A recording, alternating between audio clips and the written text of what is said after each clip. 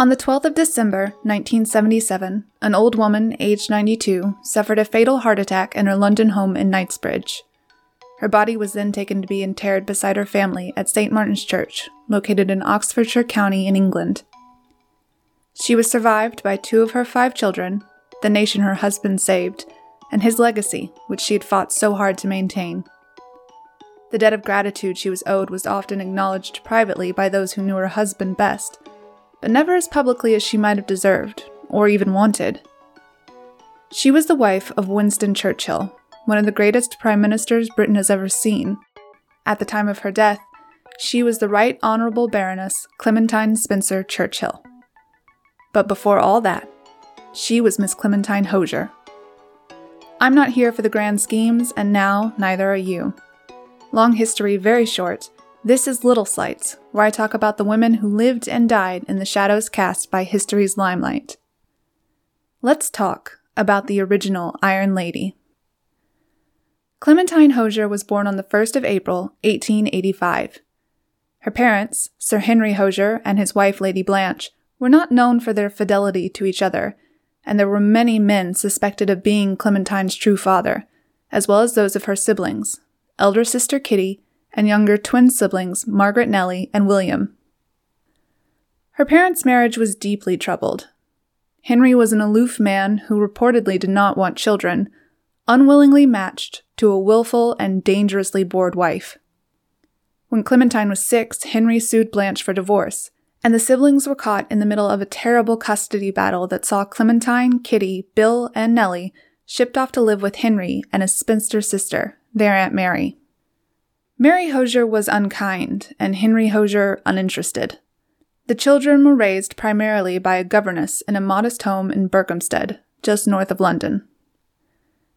Clementine's experience in the Berkhamsted house would be incredibly influential in how she viewed the poor and working classes later on, as, even though she was ostensibly upper class herself, Clementine was made to, in many ways, live just like the lower classes. An endless drudgery of chores and tasks with never quite enough to get by on, whether it be nutritional nourishment or, as it was in Clementine's case, emotional. Clementine's childhood was a miserable experience, spent primarily in severe schools without any caring parental figures to guide her. It ended up making her afraid, skittish, and prone to crying as a child. She and her siblings were eventually returned to her mother, but even that didn't help as they had no financial assistance to get by on, moving from house to house for the next 8 years. Her mother, Lady Blanche, kept to her entertaining of her many male friends, and even when she did look to her children, Clementine didn't get the attention she needed. Most of it diverted to her prettier older sister, Kitty. The tide began to change, and Clementine began to grow into herself when the family moved to Dieppe, France. It was a more forgiving place of Lady Blanche's many indiscretions, and for all her flaws, Blanche believed the value of a good education for her children. It was still hard for Clementine to bear up under the weight of her mother's scrutiny, and the scrutiny on her mother, but she began to excel in her studies. In time, she was doing so well that even her father, Henry Hosier, took notice of her again. He came to Dieppe personally and demanded that Clementine come back home with him to live with he and his Aunt Mary at once. In that moment, shy, timid, tearful Clementine suddenly gave way to a firm, clear-headed lady who absolutely refused to go. When her father attempted to physically force her to go with him, she waited until his attention had turned for just a second and then escaped the premises, making her way back to her family and safety. I imagine it was sort of a moment of crystallization for Clementine. She had defied her father, the monster of her childhood, and won, sending him away, rebuffed and humiliated by her quick mind. The triumph, however, could not last, and her beloved older sister soon fell ill with typhoid. Clementine and her younger siblings were sent away to Scotland, while Lady Blanche devoted herself fully to her eldest daughter, but it was all for naught. Kitty Hosier died on the 5th of March, 1900. Clementine had left not realizing she would never see her sister again, and was devastated by the loss.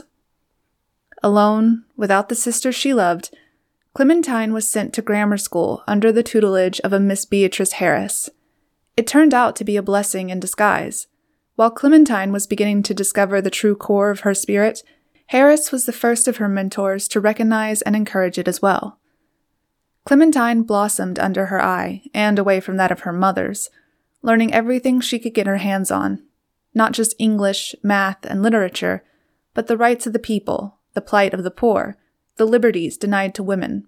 Harris wanted to send Clementine to university to grow even further, but Lady Blanche had finally noticed what an attractive girl her daughter had grown into, and was determined to see Clementine launched into society. And Lady Blanche won. Fun story. Apparently, Clementine was so successful upon her launch, her little sister Nellie had to keep a file for all her suitors and labeled them as rejected, pending, and accepted. Yes, accepted. Clementine was twice engaged to Sir Sidney Peel and once to an older gentleman, but both fell through, neither offering what Clementine wanted in a marriage. What did Clementine want? Well, she was about to get a taste. In 1904, Clementine attended a ball at the Crewe House, where she met a young man, a star on the rise, named Winston Churchill. Churchill was from an aristocratic family and had gained prominence as a war correspondent during the Second Boer War. He was now a member of Parliament. She was 19, Winston 29. Churchill was looking for a wife himself, and he was instantly captivated by Clementine's good looks. But the true shift that would align their stars came 4 years later, in 1908, when they were sat beside each other at the dinner party of one of Clementine's distant relatives. Winston was smitten. Here was a girl of great beauty, yes, but also great wit and intelligence. Winston was, in fact, so enraptured by their conversation, he ignored everyone else there that night to focus on Clementine, including the dignitaries he was meant to impress. As for Clementine, she would later recall she thought Churchill looked interesting. But more importantly, he was smart, well-read, engaging, with a tragic past that resonated with her own. He was also a participant in the public sphere in a way that Clementine wanted to be, but was barred from due to her gender. It made Winston into an attractive package, and he was equally starstruck by her. It was a perfect match.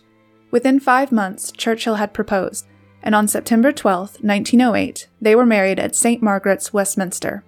Churchill would later go on to say, "My marriage was much the most fortunate and joyous event which happened to me in the whole of my life." A story here, to set the stage for the rest of their marriage.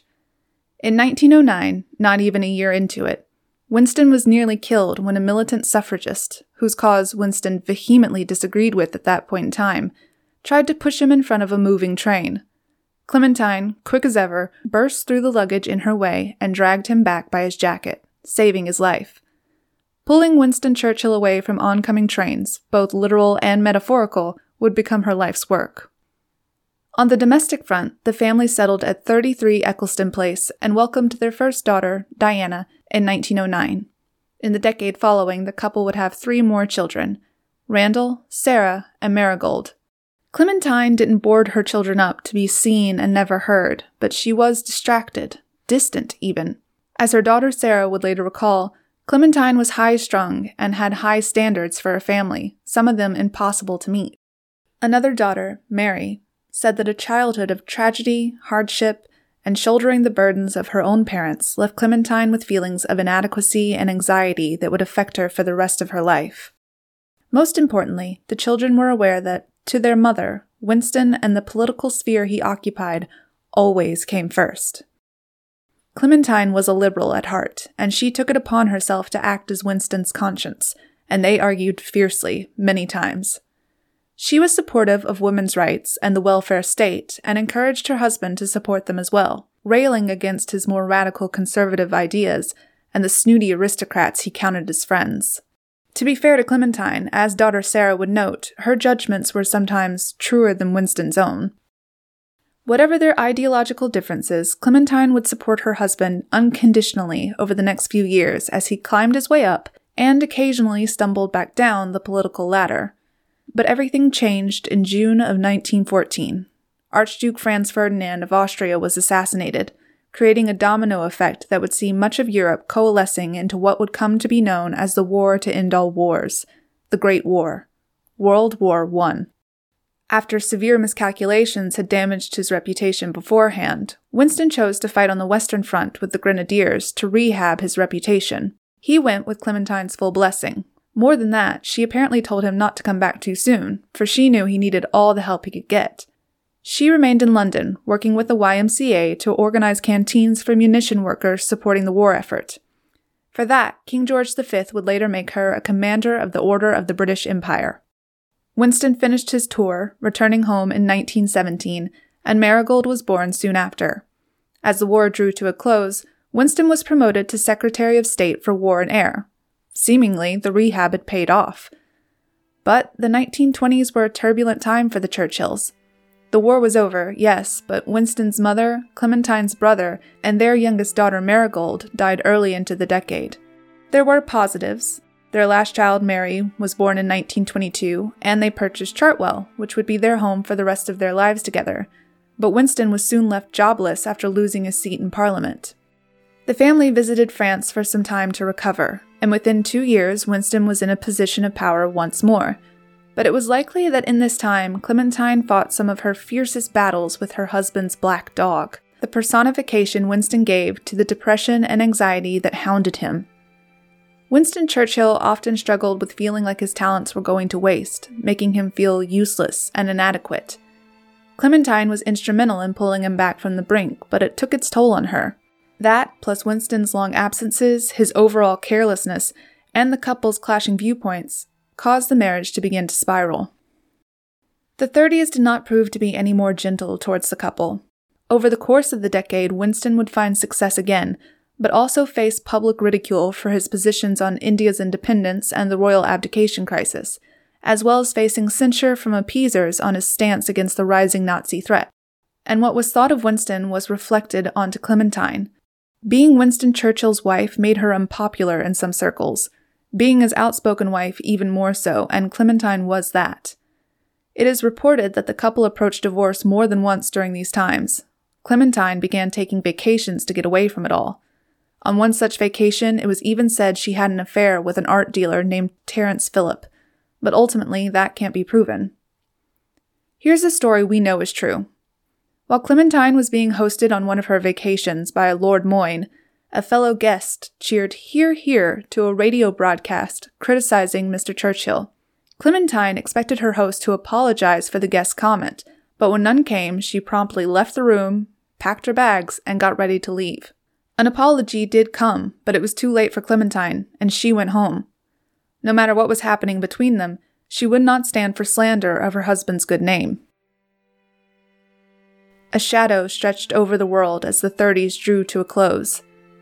In 1938, Neville Chamberlain signed the Munich Agreement to appease Hitler in Germany, which Winston called a total and unmitigated defeat.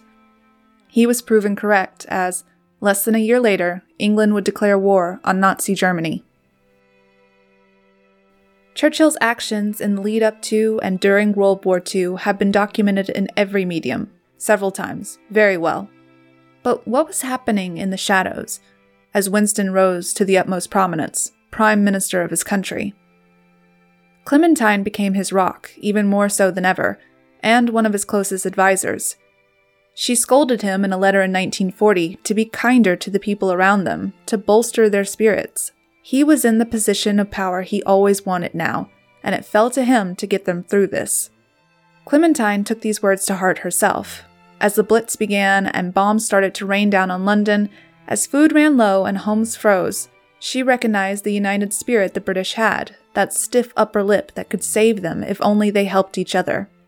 Once, she visited those devastated by the Blitz and dryly commented to a friend, "I have made up my mind to ignore all this completely." England would survive and recover if she had her way. So she stayed in London and manned many aid organizations, chairing the Red Cross Aid to Russia Fund and the Maternity Hospital for Wives of Officers, as well as presiding over the Young Women's Christian Association Wartime Appeal. At one point, she even thoroughly dressed down French leader Charles de Gaulle when, on a visit to Downing Street, he said the French would rather turn the guns on the British than help the British defeat the Nazis. Winston needed to avoid diplomatic incident, and so couldn't call him out. Clementine had no such limitations. Charles would later send her flowers and an apology. In private, she kept Winston on his feet, chiding and consoling and cajoling him along as the country struggled. Churchill later said of his wife's support during the war, "It would have been impossible for any ordinary man to have got through what I have had to get through in peace and war without her devoted aid." In 1943, when the 69-year-old Churchill suffered from pneumonia and heart trouble, Clementine flew to his side to nurse him back to health, feeding him his favorite foods until he was well enough to dictate orders from his bed. Her words were invaluable to him during the fighting, the two corresponding frequently, but she also knew when silence was best for everyone, even Winston.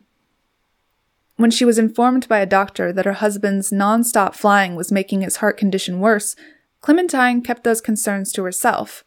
As she had put Winston above all, so had he done for his country, and England needed him out there. Their hard work and England's sacrifices paid off. The Allies won the war.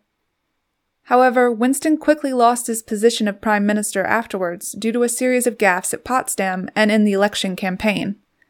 Clementine called it a blessing in disguise. Winston, to put it lightly, disagreed. The Russians recognized her own efforts during the war with the Order of the Red Banner of Labor, and King George VI raised the ranking his father had given her in the Order of the British Empire from that of a commander to a dame, the equivalent of a knight. For the next 6 years, Winston would head the Conservative Party as leader of the opposition until his re-election to prime minister in 1951. The Churchills would see the dawn of a new age with the coronation of Queen Elizabeth II, and the sunset of their own.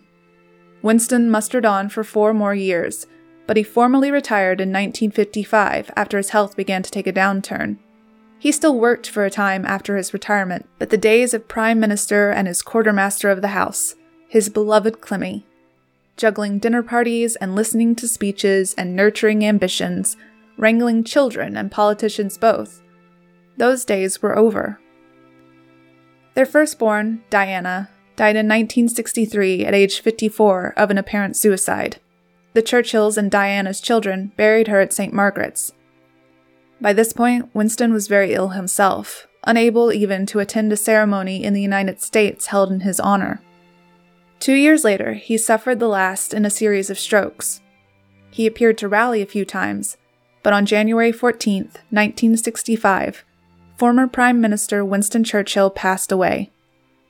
After 56 years of marriage, Clementine was a widow.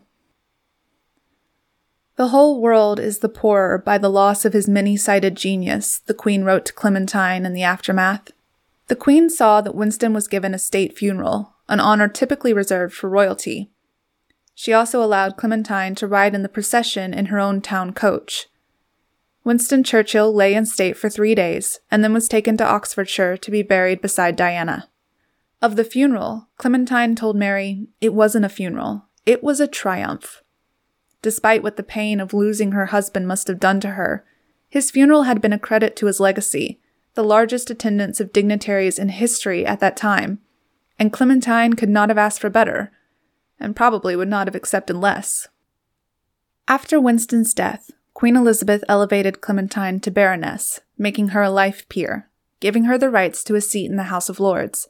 Clementine's declining health meant she couldn't participate the way she would have relished years before, but she did sit as a crossbencher or an independent parliamentary member on occasion. She lost her only son, Randall, in 1968 after a fatal heart attack took him unexpectedly, and duly buried him next to her husband and daughter. Clementine suffered from low finances later in life, but would not hear of a stipend from the state, choosing instead to sell a few paintings to make ends meet. She made few appearances in her twilight years, attending the occasional dinner and church function, but she had arthritis, and her vision and hearing had been failing for years. Still, no one expected the heart attack that would claim her life on December 12, 1977. Clementine had outlived all her siblings, her husband, and 3 children. She was survived by her daughters Sarah and Mary and numerous grandchildren. After a private ceremony, she was buried with the rest of her family. Clementine Hosier Spencer Churchill had lived 92 years. Early in his career, when everything looked to be falling apart, Clementine wrote to Winston, Try not to brood too much. I would be so unhappy if your naturally open and unsuspicious nature became embittered. If you are not killed, as sure as the day follow night, you will come into your own again. That way of hers, compassion and hope, tempered with a good dose of reality, that spine of steel that said any hardship you could live through, you could conquer, was what made Clementine so familiar and invaluable to a man who would someday be tasked with saving his country, and what made her so uniquely suited to the job she had given herself, to protect, encourage, advise, and criticize that very man. Clementine was a formidable woman in her own right, make no mistake. She ran her household with an efficiency that could be frightening. She debated fiercely with her indomitable husband and often won. Though plagued with insecurity, she seemed unafraid of her mind, or expressing it. But Clementine was also a woman who was her husband's wife, and people often find that insulting, like a woman must always be more than that to quote-unquote count. I think she took true pride in it, found the power in it, and wielded it to masterful effect. General Pug Ismay, Churchill's chief of staff, said that if not for her, the history of Winston Churchill and of the world would have been a very different story. Her gender barred her from being the statesman she wanted to be, but she found a way to help others and have her voice heard despite that. And, maybe most importantly to Clementine, she did it supporting the man she loved. One more story to really drive it home. In 1954, Graham Sutherland was commissioned to paint a portrait of Winston Churchill for a ceremony celebrating his 80th birthday that would be held at Westminster Hall. Both Clementine and Winston reportedly got along with Sutherland well as the portrait was being completed, but Winston was horrified at the result. He described the painting as filthy and malignant, and its presence deeply bothered him. But he couldn't refuse the painting, as it would look bad. So he allowed its presentation and then took it home to Chartwell, where it would never be seen again. The Churchills refused any request to have it displayed in exhibitions. When, in 1978, after both of their deaths, it was requested once more that the painting be given over for public display, its fate was revealed. Clementine Churchill had it broken and burned years before, because it distressed her husband so much, and it distressed him that that might be the image of his legacy. Clementine was still saving Winston, even after both of them were gone.